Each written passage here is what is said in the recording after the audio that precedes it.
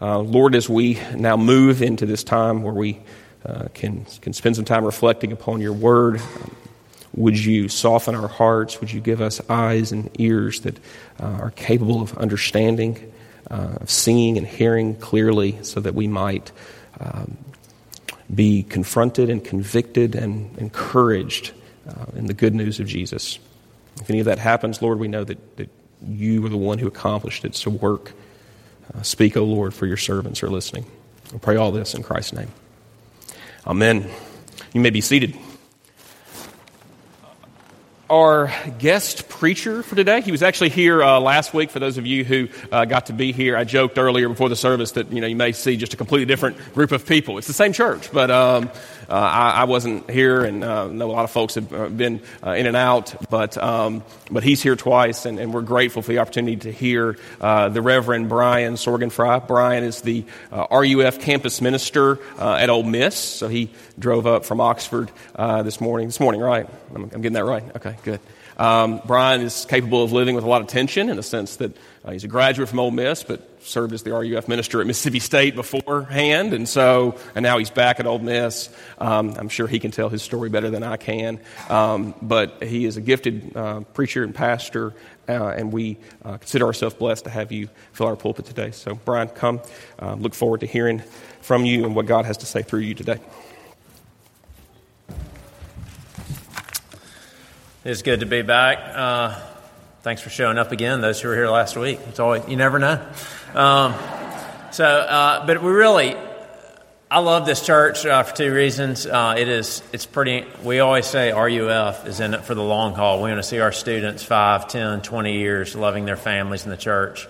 There's something beautiful about seeing Crew Ferguson up. Crew is a former RUF Mississippi State student. He might not admit it. Leading a search committee. He is serving the church. That makes me happy. And then the Rileys are on the RUF committee and oversee us and really love me and my wife really well. So it's fun to be back. We're going to be in Luke 15. If you look at the first few verses of the Gospel of Luke, Luke makes this claim that he is writing this whole gospel so that you can have surety about who Jesus is and what he's claimed. In chapter 15, I would suggest Luke invites us to investigate just what Jesus' posture or attitude is towards us. I love asking this question to college students. I find myself sometimes laying in bed wondering this as well. Like, what does the Lord of this universe really think of you? Like, what's his attitude towards you? Because if you're like me, I think a lot of times I assume Jesus is pretty frustrated with me. That I don't know, Brian, you're a pastor. I would think you'd be farther along in this Christianity thing. That's just how I feel. And in this great book by Horatius Bonner, this old Puritan, in the book called God's Way of Peace, here's a statement that he makes that I find really encouraging. Because he says, a lot of us believe in Satan's willingness to tempt and to injure. But we don't really believe in God's willingness to save and deliver. And he says this, we will not give God the credit for speaking truly when he speaks in tender mercy and utters over the sinner the yearnings of his unfathomable pity. We listen as if his words were hollow, as if he did not mean what he said, as if his messages of grace, instead of being the most thoroughly sincere that ever fell on human ears, were mere words of course. And so I just would like to look at this one parable, actually, Luke 15, you'll see it's one parable with three different emphases, and ask, how does Jesus feel about us? So let me pray for us. Father, this is your word. It's not just words or thoughts about God. It's your very word, your revelation of yourself, your revelation of your living word, Jesus Christ. And so I pray that as we sit here and we ponder just what does the Lord of this universe think about us, you would help us to see Jesus. Whether that's true of someone who is here, who's trying to figure out who you are, and those who have been a Christian for as long as they can remember, we need to see Jesus. Would you help us? In your Son's name I pray. Amen. All right, here's the whole chapter. Bear with me. Now the tax collectors and sinners were all drawing near to hear, and the Pharisees and the scribes grumbled, saying, this man receives sinners and eats with them. So he told them this parable. What man of you, having 100 sheep, if he has lost one of them, does not leave the 99 in the open country and go after the one that is lost until he finds it? And when he has found it, he lays it on his shoulders, rejoicing. And when he comes home, he calls together his friends and his neighbors, saying to them, 'Rejoice with me, for I found my sheep that was lost.' Just so I tell you, there will be more joy in heaven over one sinner who repents than over 99 righteous persons who need no repentance. Or what woman, having 10 silver coins, if she loses one coin, does not light a lamp and sweep the house and seek diligently until she finds it? And when she has found it, she calls together her friends and neighbors, saying, 'Rejoice with me, for I found the coin that I had lost.' Just so I tell you, there is joy before the angels of God over one sinner who repents." And he said, "There was a man who had 2 sons, and the younger of them said to his father, 'Father, give me the share of property that's coming to me.' And he divided his property between them. Not many days later, the younger son gathered all he had and took a journey into a far country, and there he squandered his property in reckless living. When he had spent everything, a severe famine arose in that country, and he began to be in need. So he went and hired himself out to one of the citizens of that country, who sent him into his fields to feed pigs. And he was longing to be fed with the pods that the pigs ate, and no one gave him anything. When he came to himself, he said, 'How many of my father's hired servants have more than enough bread? But I perish here with hunger. I'll arise and go to my father, and I'll say to him, Father, I've sinned against heaven and before you. I'm no longer worthy to be called your son. Treat me as one of your hired servants.' And he arose and came to his father. While he was still a long way off, his father saw him and felt compassion and ran and embraced him and kissed him. And the son said to him, 'Father, I've sinned against heaven and before you. I'm no longer worthy to be called your son.' But the father said to his servants, 'Bring quickly the best robe, put it on him. Put a ring on his hand and shoes on his feet, and bring the fattened calf and kill it, and let us eat and celebrate. For this my son was dead and is alive again. He was lost and is found.' And they began to celebrate. Now his older son was in the field, and as he came and drew near to the house, he heard music and dancing. And he called one of the servants and asked what these things meant. And he said to him, 'Your brother has come, and your father has killed the fattened calf because he's received him back safe and sound.' But he was angry and refused to go in. His father came out and entreated him, but he answered his father, 'Look, these many years I've served you, and I never disobeyed your command. Yet you never gave me a young goat that I might celebrate with my friends.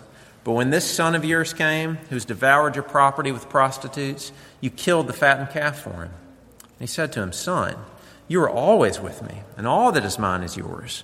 It was fitting to celebrate and be glad, for your brother was dead and is alive. He was lost and is found.' The grass withers and the flowers fade, but the word of our God will stand forever." Okay, so these parables really are just one parable. Jesus said, verse 3, it says Jesus told this parable, and they emphasize the same thing. So I just want to look at the common denominators that run through them all. And this: who are we in the parable? Who is God? And what's our response? First, who are we? In each parable, right, or in the one big parable, something or someone is lost. There's a lost sheep, there's a lost coin, and there's two lost sons.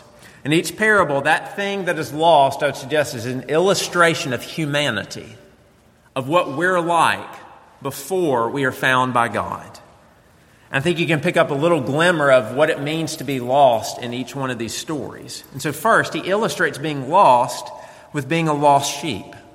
I'm no shepherd. I have no idea what that's like, but reading commentaries, a shepherd says that basically sheep lose their direction continually. Even if you go find them, they won't follow you back. They keep wandering away. The only way to get them home is to seize them, to tie their legs together and bring them back. And so sheep just always have to be guided and watched over and led. And what that means is mankind does not come into this world fuzzy and warm towards God. We come in like sheep, bent on wandering away. We don't want to be found. We're lost in our sin. All we like sheep have gone astray, right, Isaiah? Secondly, he connects man's lostness with a coin, which I find really interesting because he compares our lostness to an inanimate object that's lost in the dark. How much help can the coin give in being found? Nothing. It just has to lay there. And that's the point. Mankind is so lost that we cannot do anything about our lostness. Ephesians 2 says we're dead in our trespasses and sins. If the coin is lost, if it's going to be found, it's not going to be the coin's doing. It's going to be the woman's doing, right? And then third, You have two sons that are lost. The whole parable is that objects are lost, and then there's a person being found. You have the younger brother and the older brother who actually are both lost. Now, their lostness, it outwardly looks different. But when you realize that lostness means being estranged from the Father, alienated from His heart, not liking the Father, you realize that the heart of the younger and the older brother, it's the same. Now, the younger brother, it's easy to see that, right? He asks his father for the share of property, basically says, I wish that you were dead, because he thinks that his dad and his dad's rules are ridiculous, and so he goes and he squanders living a wild life. So he thinks that life is away from his father. But the other brother is lost too, right? Physically, he's close to his dad. Geographically, he's near. But when you see the conversation with his father at the end, you realize he's angry. He's angry. He refuses to come into the party. He's just as lost as the younger brother. He's alienated from the father's heart. It just looks different. But he thinks life is away from his father too. And so what you realize is that this one big parable that tells three different stories, it sums up our condition as this. We wander away from God. We're helpless to do anything about it. And we're cut off from the Father. Romans 3, Paul says this. He sums up humanity by saying, no one is righteous, no one, not one. No one understands. All have turned aside from God. We've become worthless. No one does good, not even one. There is no fear of God before our eyes. It's the same thing that was just illustrated here. So here's my question. Why would Jesus point this out? A pretty bleak and dark picture of humanity. My wife loves reality TV, and years ago she used to watch, I don't know if it still comes on, The Biggest Loser. Do you remember the show? Where there would be a contest to see who could get in best physical shape, people that were overweight. And so, I would watch a few, and apparently at some point during the show, maybe the third or fourth show, they would have this episode where the people would go to the doctor, and the physician would run these tests. And the physician would show them the numbers and outline the facts about their lifestyle and their habits, and would basically show what their life expectancy was if they kept this up. And it seemed brutal, it seemed hard, but really he was trying to get them to see the gravity of their situation so they would want their life to change. Because some people that were on the show would say, I don't really need to be here, my sister's making me come. But it was sometimes after that episode, when they saw the gravity of their situation, that they wanted to change. That's what Jesus is doing here. He's like a loving surgeon saying, unless we realize the gravity of our situation, unless we realize how lost we really are, we will never want to be found. We'll never want to change. And so what I'm asking you this morning first, and I know this sounds like bad news, but it's going to be good news, is whether you're a believer or not, I'm actually asking you to have a more radical view of sin and how much it's affected us. Because it's a more realistic view. Not so that you will feel beat up. Here's the good news. So that you'll see who God is. Because He's the friend of sinners. And that's how He's always known. He's the Savior of sinners. And if we deny the reality of sin, and I'm speaking to Christians as well, of how we sin after we're Christians, you will deny the reality of who God is and how much He loves to save and how rich His mercy is. And so first, that's who we are. Wander away, dead, cut off from the Father. So who is God? Right? If the objects being found are a picture of humanity, then the person finding the objects is who God is. That's His nature. And all three parables, right, that are one big parable, they show us two similarities about who God is and how He relates to what is lost. First, none of them, neither the shepherd, the woman, nor the father, did you notice this? They are not passive towards that which is lost. They search for it. Right? And the shepherd and the sheep, he leaves the 99 and he goes out and he searches for the lost one and brings it home. The woman lights a lamp and looks with just ferocity until she finds the coin. She leaves nothing unturned. And the Father, goes out to the younger son. He's waiting for him. He's watching for him every day. And then he goes out to the older son and begs him to come into the party. They are not passive. They are pursuing that which is lost. Because God pursues his children who run away from him. God pursues his children in sin. C.S. Lewis, the famous professor and writer, he responded to a letter from someone who asked him, "How do I reach God?" And here's what he said. He said, "Well, about reaching God, I'm far less a reliable God. That's because I never really had the experience of looking for God. It was the other way around. He was the hunter, or so it seemed to me, and I was the deer. He stalked me, he took unerring aim, and he fired. I'm very thankful that's how the first conscious meeting occurred, because it guards one against subsequent fears that the whole thing was only wish fulfillment. Something someone didn't wish for can hardly be that."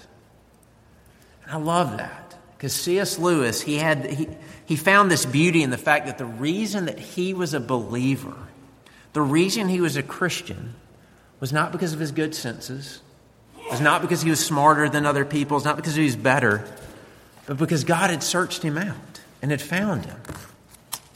And Jesus tells this parable, and I think we forget this. It's in response to something. If you look at verse 1 and 2, this is why Jesus tells this parable. Because all these tax collectors, all these big sinners are drawing near to Jesus, and the Pharisees and the religious leaders, the good people, the religious people who know their Bible, they're grumbling and they're saying, "Jesus, I don't understand this guy. He keeps eating with and fellowshipping with like big sinners." Because eating was a sign of friendship. And Jesus gives the parable to say, okay, if you're saying that, you don't know who I am. You don't know what God is like. Because who God is somebody who pursues and chases after and relentlessly hunts down sinners. That's why the Reformers called him the Hound of Heaven. And that means this. I really want you to hear this. Jesus is supremely good news if you've looked at your life this week and thought, "Man, I'm running away from God." Because you know what that means? He's running towards you. That's who he is. If you keep finding that you want to be away from God, the answer is to see who Jesus is. He is relentless. He comes after sinners, only sinners. And this parable shows that first who God is he is active in his pursuit of people who want to be away from him. I just need to hear that every week. Because there's just ways I want to be away from him every week. But secondly, this parable shows you not just that God pursues, but God finds something extremely valuable. Right? Think about it. Why do you ever search for anything? Your willingness to search for something is always connected to how valuable you find it, right? I lose things all the time. I lose like spare change. I lose pens. I lose hats. I don't really look for those things that much. But there's one time in my life where I had a unwavering pursuit of something. And it was when we were at SeaWorld with my family, and we came out of this, I don't know, some dolphin show or something. As the masses of people were moving out of the gates, we got to the end, and, when we were out from the people, and my wife looked at me, my oldest child is Shelby. She was about 5. And she said, "Where's Shelby?" Obviously, that was not my responsibility. She was supposed to be with Liza, or so I thought. And I said, "I thought she was with you." And she said, "I thought she was with you." And all of a sudden, if you've ever been in this situation, it's panic. And I became singular in my focus to find my 5-year-old. As I start walking back through the crowds, I start running. And that, I think it was 5 minutes. It felt like about 30. Until I found her, standing with another woman, crying. Why? Why did I have that kind of singular pursuit? Because nothing's more valuable than Shelby. I'll do anything to find her. And don't miss what this parable is telling us. That yes, we are a lot worse than we think. We're a lot more sinful and rebellious and unlovable than we know. Realize what this is saying. You're a whole lot more valuable than you think. This parable is saying you are the treasure of God. You. or the one that he left everything to get? I mean, I don't know another explanation of why in the world God came to this earth in the person of Jesus than that he finds you valuable. And I think everybody needs to hear this. But especially some of you who you've undergone abuse from people that you should have been able to trust, whether that's sexually or verbally, or it's been all over the headlines. Because the lie that comes with abuse is this, that you feel worthless because of what's been done to you. And it's awful. But what this parable is saying is your worth, your value is not according to what somebody has done to you. Your value is according to whose you are. And that God finds you extremely valuable. Nor is your value dictated by what you have or have not done. And that's what we think all the time. That's what the sons believe, right? Both of the sons believe that their value is bound up in things that they've done or have not done, right? The younger son, his reasoning when he's coming back to the father is he says, well, I'm not worthy to be called my father's son. Not after what I've done. So make me a slave. But the father doesn't even let him finish. He says, give him the fattened calf. Why? Because your value, son, is not according to your performance. It's because you're mine. But the older son thinks the same thing. The older son thinks that he's valuable because he's obeyed his father. I'm good. That's why I'm valuable. In verse 29, the father says, no, that's not it. All that I have has always been yours. It's by grace. And so the value of you it does not come from what you have done or have not done. It's not come from what's been done to you. It comes because of whose you are and what God thinks of you. And he says that you're mine. Value is always measured by what you're willing to sacrifice to get it. How much does the Lord value you? He gave you the most precious gift he could possibly give. The life and death of his own son. So that you could be his. And so God seeks and saves that which he finds valuable. That's who he is. And it's you. And that just leaves us with, well, what should our response be? At who we are and what God is, and who God is. Again, look at the context. Jesus he's not teaching this parable out of thin air. He's responding to attitudes about him. Because the religious leaders are being confused about the character of God. They don't understand why this community of messed up people keep following Jesus. And so Jesus says, here, I'm going to tell you this so you can make sense of who I am and what my character is like. I'm the God who delights to save. And look at the rhythm of the parables. There's a lost sheep it's found. There's a lost coin and it's found. There's a lost younger brother and found. There's a lost older brother. And the older brother's still outside the party. We don't know. Why is the older brother the haunting person in the story? Because he's the only one that can't admit the fact that he needs grace. That's it. He can't own the fact that the way to get the Father's love is to not earn it, but to accept it freely. The elder son wants to assign value based on his performance, and that's the one thing that God will not allow. And so our first response is to admit our unworthiness, to admit that we're lost, that we run from him. This parable really is saying it's bad to be lost, but it's worse to be lost and to not know it, like the older brother. And so our first response, whether you're bored with Jesus today, whether you're skeptical of Christianity, whether you've been a Christian for as long as you can remember, our response is to identify ourselves as a sinner. That's not our ultimate identity, but it is who we are.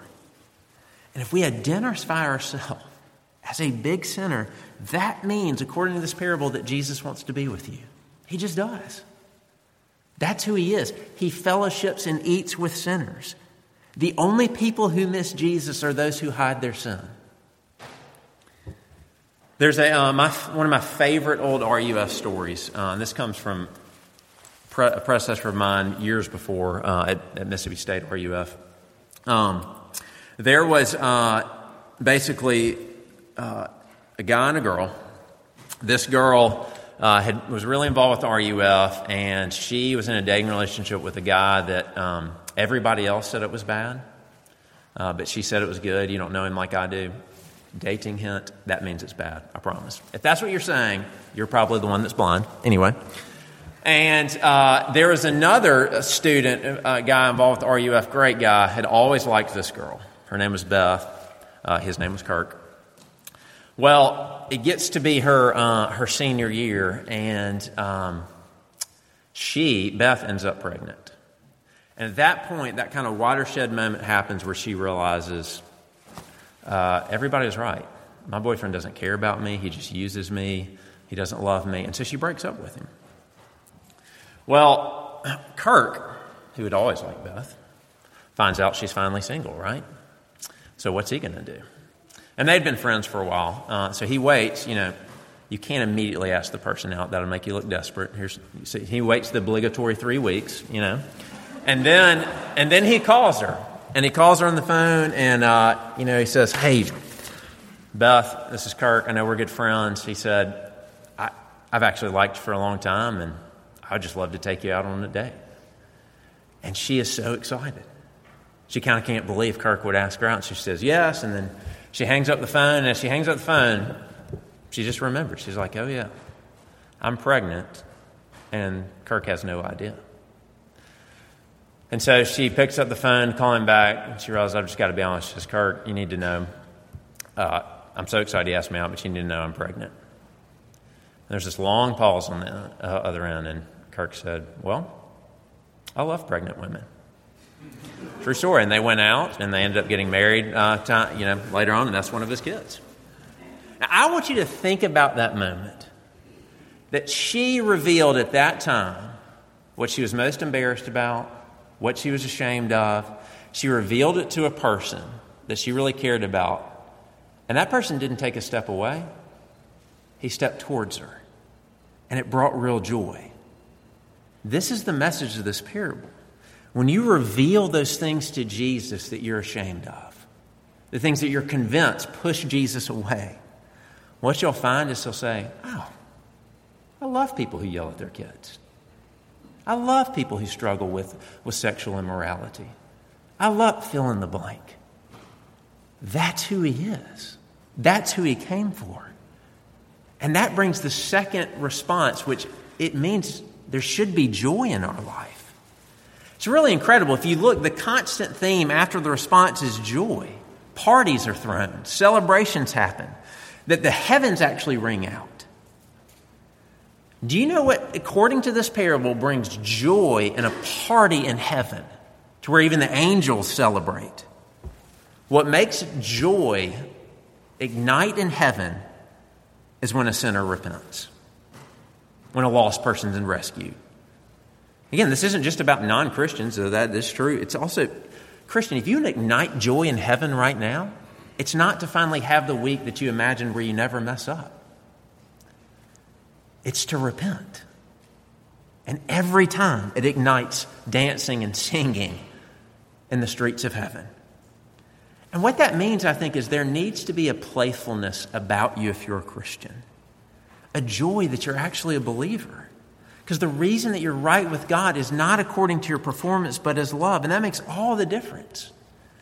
Because as long as the foundation of being on good terms with God is built on anything about you, your performance, your sincerity, your morality, you will struggle with joy. And you can't throw a party. And you'll be like you'll be like the older brother, always insecure, always mad at those people that have joy. Martin Lloyd-Jones, old preacher, used to say, that you can always tell the difference between a Christian and just a moral person based on the response to this question. Are you a Christian? Because if you ask a moral religious person, are you a Christian, he'll kind of get mad. He'll say, of course I am. Right?